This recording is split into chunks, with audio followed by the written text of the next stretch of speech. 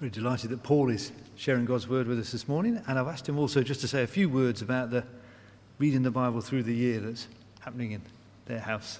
Was that right? Great. Go for it.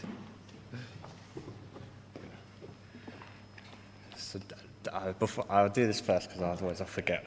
Some of you may remember we've been reading through the Bible with some of the people in the church, meeting together once a month to just share 3 of our favourite things that have stood out from each portion that we've read across that month. And I thought I'll share 3 things that I like about the group. The first is like the diversity of opinions. We've got a whole range of people coming, different ages, different races, different backgrounds, and I'm just surprised at how different the views are of the things we're reading and how God is speaking individually to each of us in that.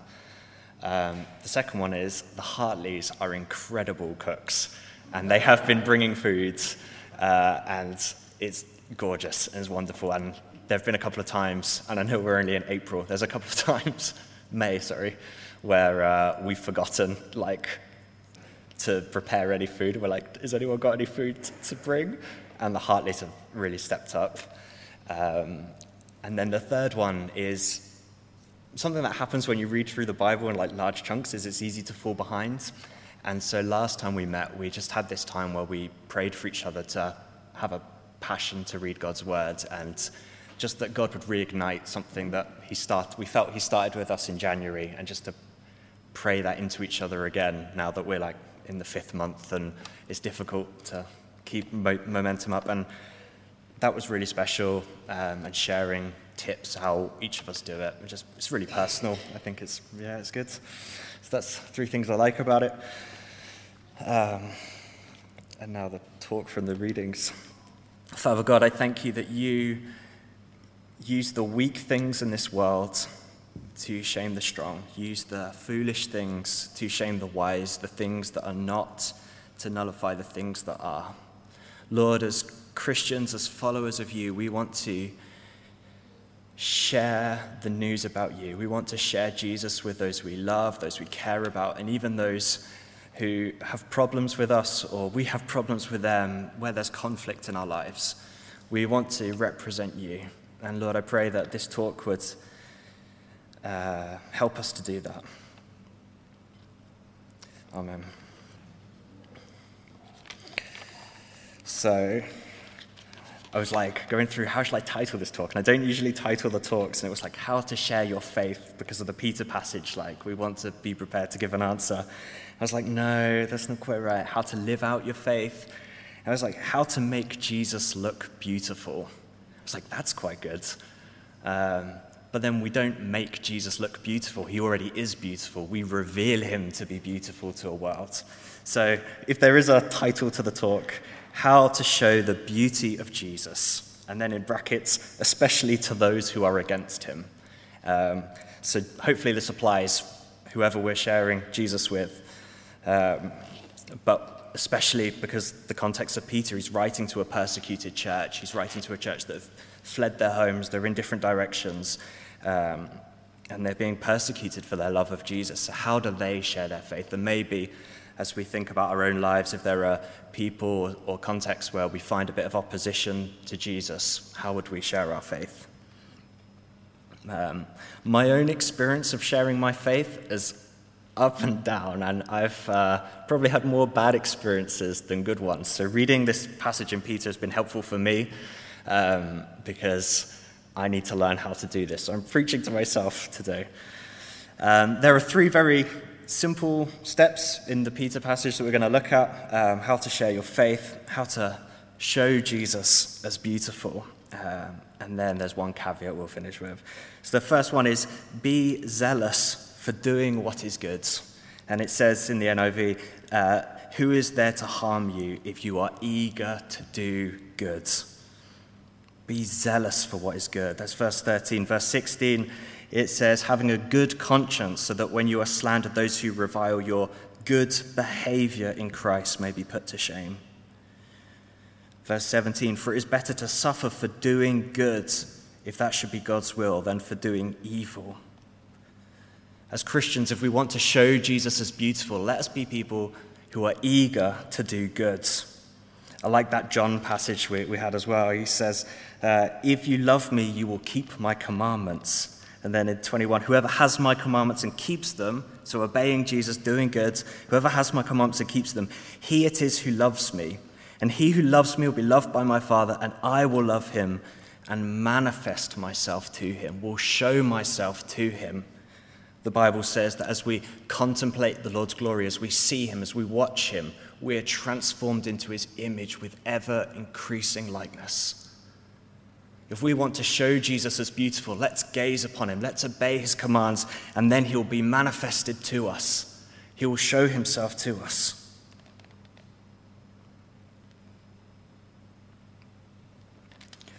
There's an elephant in the room in this passage as well about suffering, and it's probably worth talking a little bit about that. Verse 13, he says, now who is there to harm you if you are zealous for what is good?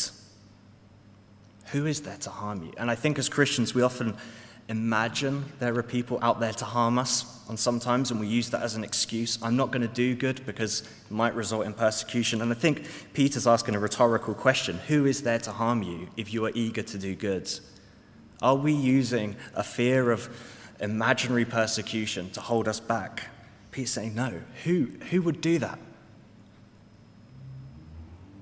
Maybe it's good for us to think, who would harm me for being eager to do good? There's not many people in my life who would harm me for being eager to do good. And if there are, those are the very people Peter is encouraging us to share Jesus with. But even if you should suffer for righteousness, you will be blessed. Therefore, have no fear. Therefore, do not be troubled. Saying, it's unlikely for you to be persecuted for doing good, okay? But even if you are, you will be blessed. Therefore, have no fear. Don't be troubled. For your good behavior, it will put them to shame. Having a good conscience so that when you are slandered, those who revile your good behavior in Christ may be put to shame. And I think this is a redemptive kind of shame, like the godly sorrow that Paul talks about in Corinthians, where we put them to shame and actually it produces repentance. So how do we show Jesus to be beautiful? First thing, be eager to do good. Second one is use words. So verse 15, it says, in your hearts, honor the Christ as the Lord as holy, always being prepared to make a defense or give an answer or explain to anyone who asks you for a reason for the hope that is in you, yet do so with gentleness and respect. So we use actions, good behavior, we follow Jesus, we obey him, and we use our words, we give an explanation. Just tearing that verse apart, always be prepared. Maybe one of the things we could do this week is just think, why do I hope in Jesus? What's so good about being a Christian? I remember being in youth group and Smee came to visit us, and he was like, when you're sharing your faith, don't try and put other people's faith down.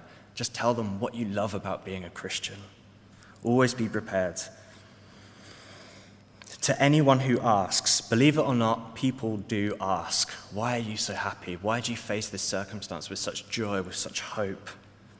For a reason for the hope you have. And implied is that hope is evident, that the hope we have in Jesus is on display in our lives when we encounter persecution. We know that this life is not all that we have. And then do that, use those words with gentleness and respect, treating the people we're talking to with dignity, made in God's image, and with gentleness. God uses the weak and the humble things of this world, but he opposes the proud. How often does our evangelism and our sharing our faith come across as an activity of pride, where I've got the answer, you're in the wrong, with gentleness and respect? Actions, words, and then the last one is in your hearts honor Christ the Lord as holy. And I think this is probably the most important one, is what's going on inside.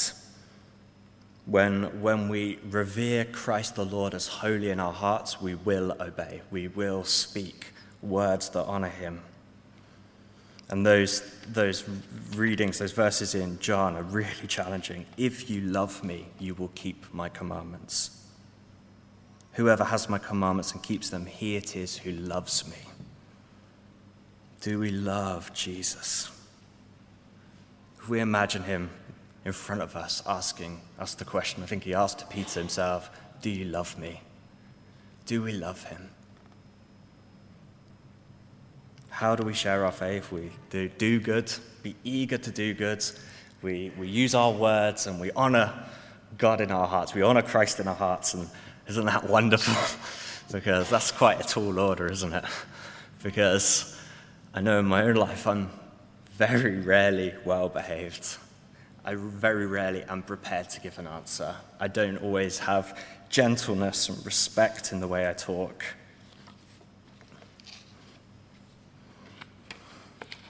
And I think as a church, we're probably on the same page that there are times when we aren't honoring Christ the Lord as holy.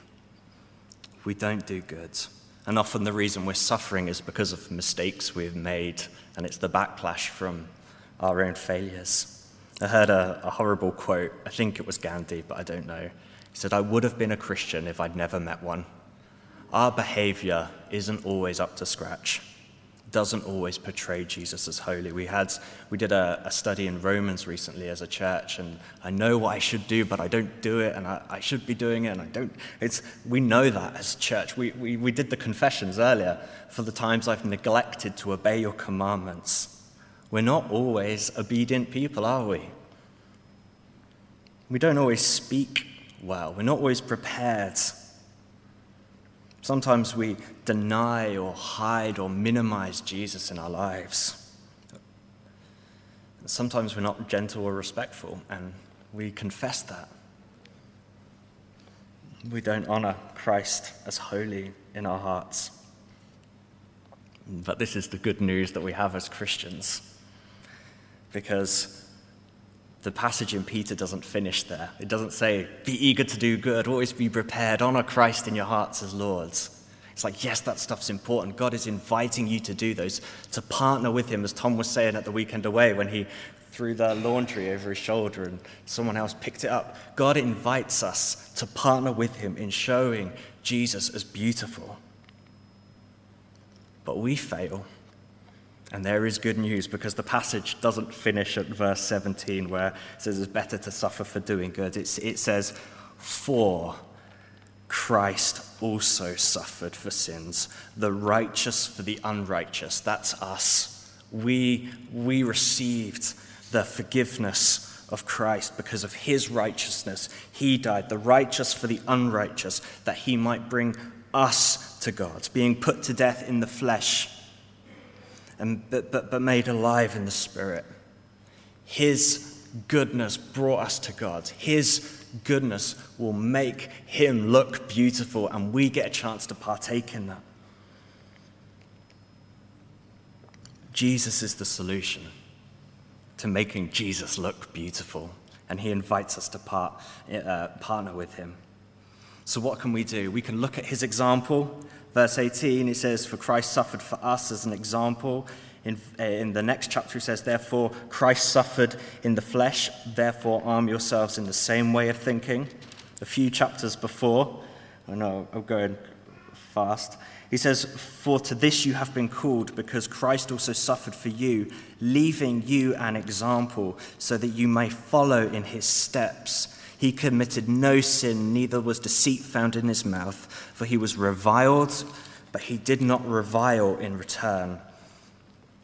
He carried on. Let's follow his example as we try and share the good news. Let's listen to his word as it carries on when it says Christ also suffered and was put to death in the flesh, but made alive in the Spirit, in which he went and proclaimed to the spirits in prison. Christ used words. When our words fail, Christ's words abound. He proclaimed to the spirits because they did not obey. We have heard God's words, and therefore we can obey. Therefore we are transformed. Therefore we know the good news.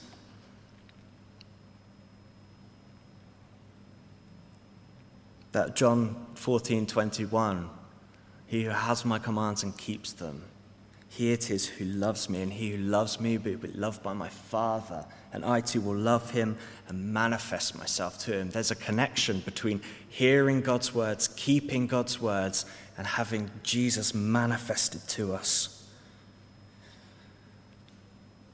So we'll follow his example. We will listen to his words that he proclaims, and we will receive the Holy Spirit as help. And that whole John passage is about receiving the Holy Spirit. There's a verse where he says, "Do not worry about what you will say, because at the time words will be given." The Holy Spirit will give us words to say. So we want to be eager to do good. We want to speak and proclaim Jesus with our words, giving a defense for the hope we have. We want to honor Christ in our hearts.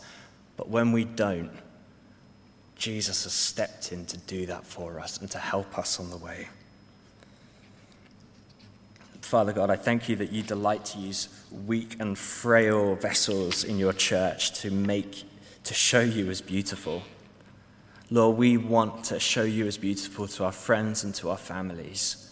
We want to be eager to do good. We want to use the words that we can. We want to honor you in our hearts, and often we fail. But I thank you that you are perfect. Jesus, you are righteous. You obeyed the Father completely. You have spoken in your words, and you honored God in your heart. Lord, may we follow your example. May we look to you. May we receive your help as we go and do this. Amen.